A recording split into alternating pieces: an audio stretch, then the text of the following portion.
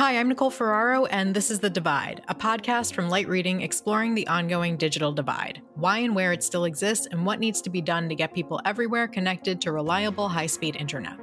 Today, I am joined by Tim Emhoff, who is Vice President of the Telecom Division at Sales Outsource Solutions, a Canadian manufacturer's sales group that's working in coordination with several other partners on a broadband infrastructure project in Canada called Fiber One. Tim and I discuss the details of that partnership and the other companies involved, and how the Fiber One project aims to close the digital divide in rural Canada. Tim, thank you so much for joining me. Welcome to the podcast. Thank you for having me. It's my pleasure. So to start off, why don't you just tell me a bit about the digital divide in Canada? How much of the country has access? Where are services lacking? And what are some of the primary issues causing the digital divide there? Sure. Well, the Government of Canada, the CRTC, is a governing body here in Canada, and 45.5% of Canadians today do not have access to high-speed internet. So the Canadian government defines that as 50 downstream, 10 upstream. So not even that bare minimum do more than half of Canadians in rural Canada have access to high-speed internet. So it's problematic. There's lots of solutions, lots of proposed solutions, but that's kind of the state of the union today. And you mentioned rural Canada. So is it primarily geography that's the issue, cost of deployment, and issues like that? It's a bit of both. Primarily, most of Canada's population resides within an hour of the U.S. border, and so it's really those communities north of that, which is, it covers a wide geography. Canada is the second largest country in the world, and all those communities north of those urban centers, those are the ones we're speaking about.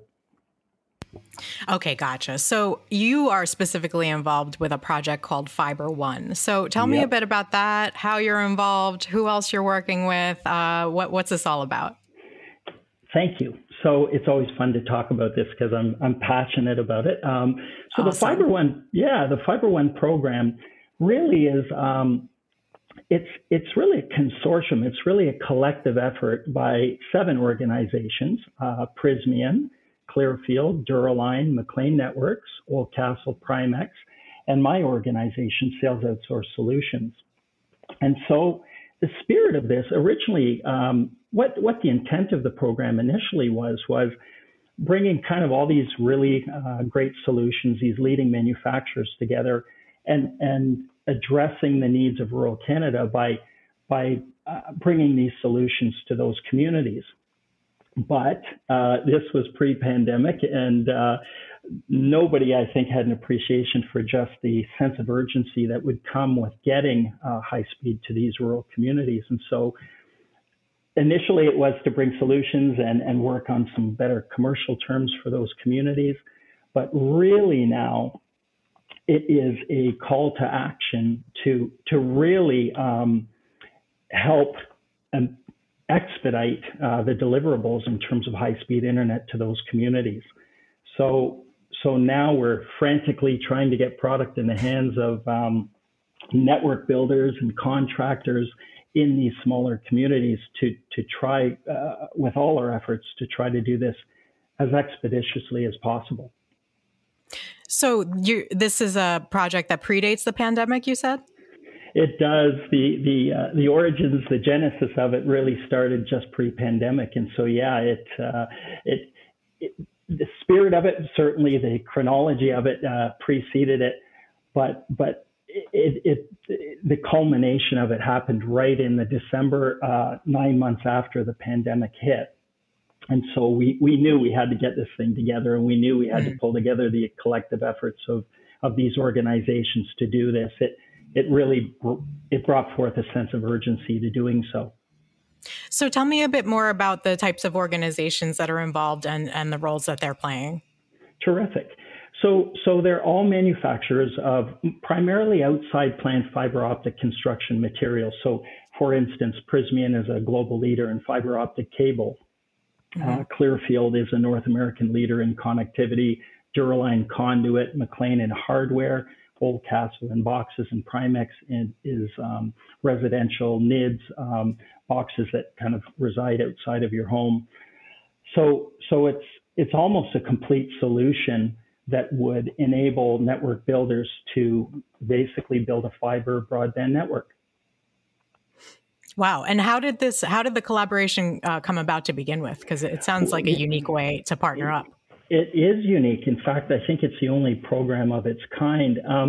So the folks at Prysmian were really wonderful. We had this crazy idea that we could bring all these different manufacturers with all complementary solutions to bring these large organizations together. You can imagine was a little daunting because you think, well, everybody kind of has their own respective agendas and sales objectives. But what was really cool was that there was a real collective passion to want to work together to provide a kind of a comprehensive solution that we could bring to those communities. And so it surprisingly, there really was not a lot of resistance to it, not a lot of reticence to kind of collaborate. And they've been wonderful. They're tremendous companies. They're, like I said, they're all leaders. They're all best in class solutions. And so for them to kind of drop their guards, so to speak, to be able to help us really develop and bridge that digital divide in Canada was, I think, amazing. And what role is your company playing in it? Yeah, so thank you for that. So Sales Outsourced Solutions, we are the sales representative for each of these companies. So we are in fact their sales organization here in Canada, and so we work in concert with them, even outside of the Fiber One program, to really drive demand for those products in Canada. And so we have people across the country in covering geographically everywhere. And so we've been doing this. The company's 23 years old now, and so we've got these wonderful people that have the task of bringing these solutions to the Canadian market. Very interesting. So how is this whole Fiber One project being funded, and what's the timeline on getting it accomplished? So thank you, Nicole. That's a really good question because that comes up quite often.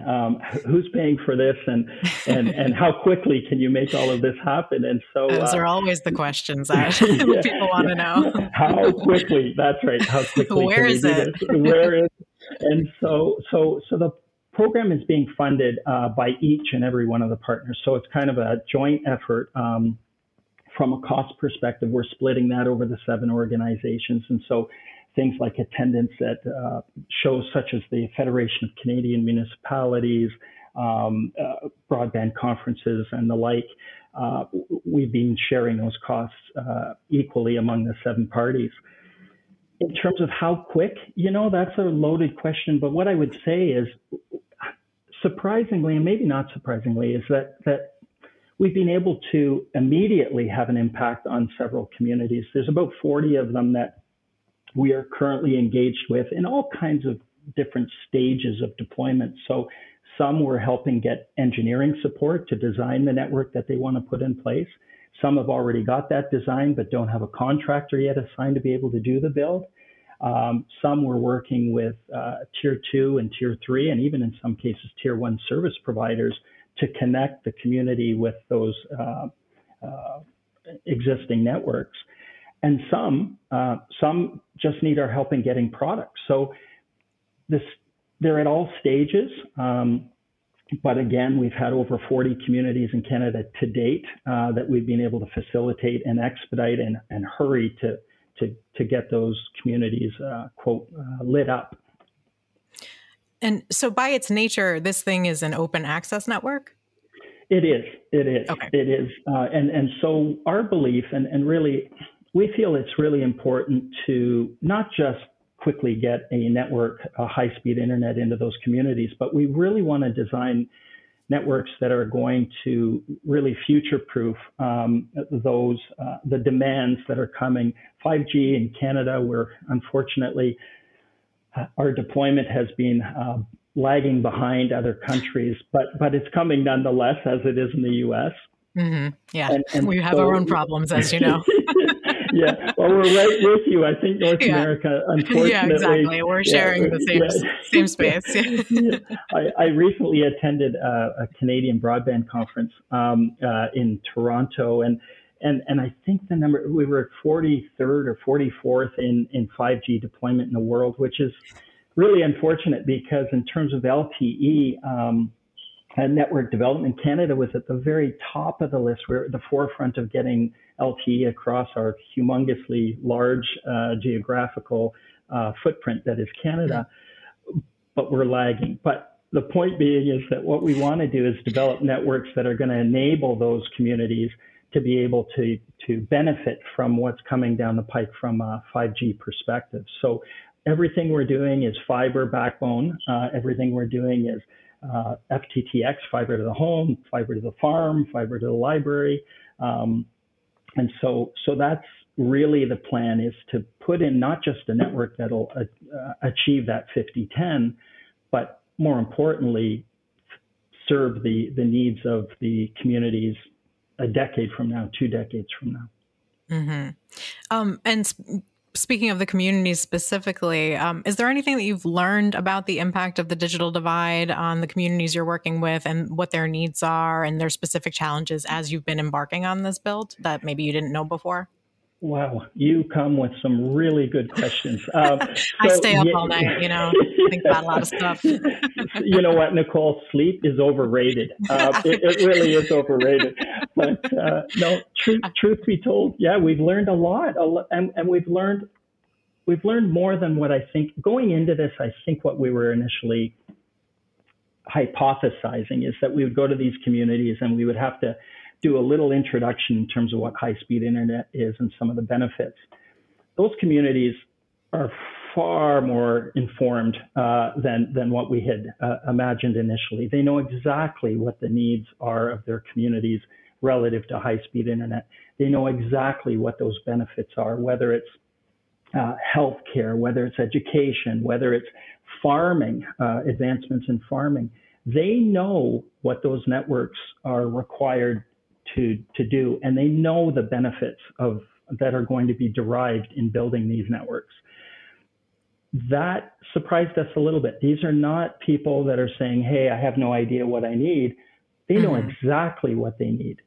What they need our help with is connecting them with people that can help expedite getting that high-speed network built in their community. So, hey, help me. I don't have engineering expertise. Help me there.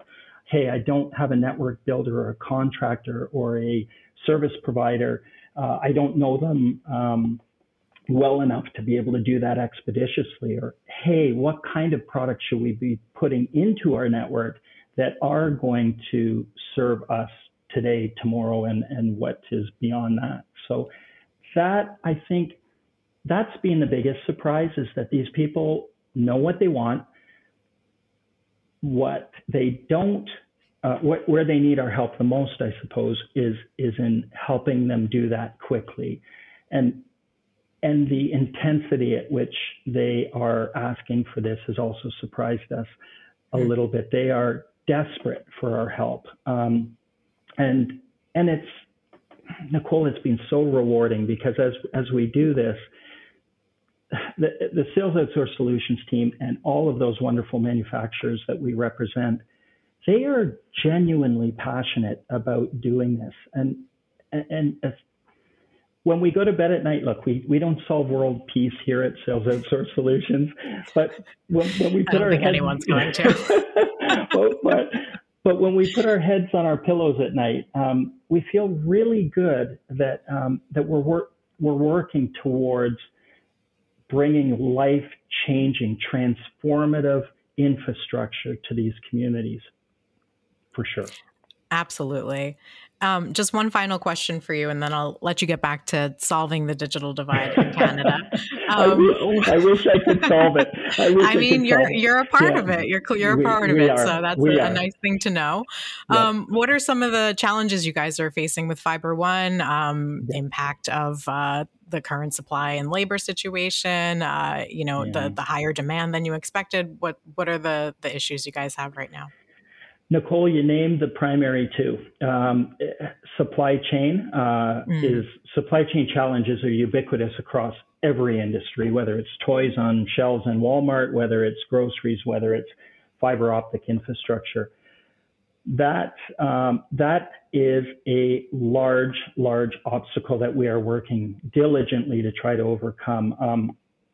Demand, as the Fiber Broadband Association has referenced, is demand for fiber in the next 5 years is going to surpass demand for fiber to date. And so you've got this massive global demand and limited supply for these products. And so that has been exacerbated. That has been really made even more difficult through these supply chain challenges. So raw materials have been problematic. Issues with transportation has been problematic. And so that has really proven to throw a rather significant wrench into our efforts. And then the other one you mentioned is absolutely the case, is getting people to be able to do it, not just getting people that are getting through COVID that can build and supply those products. They're having their own challenges at the manufacturing in the manufacturing sector, but also getting enough people to work to build these networks. One of the largest contractors in Canada has 3,000 open requisitions to hire people to build these networks across the country. And they're struggling. They're offering signing bonuses. They're paying tremendously competitive wages. And even in spite of that, getting enough people to join to build these networks is becoming problematic, or has been problematic. So those are really the two primary ones. When we went into this, Nicole, we thought that maybe it would be commercial terms or things like warranties or identifying those communities was going to be the challenge, but those have not.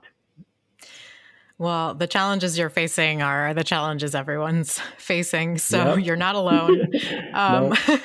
But thank you so much, Tim. I really enjoyed talking to you and learning about all of this, and I hope you'll keep us posted on how all of this goes.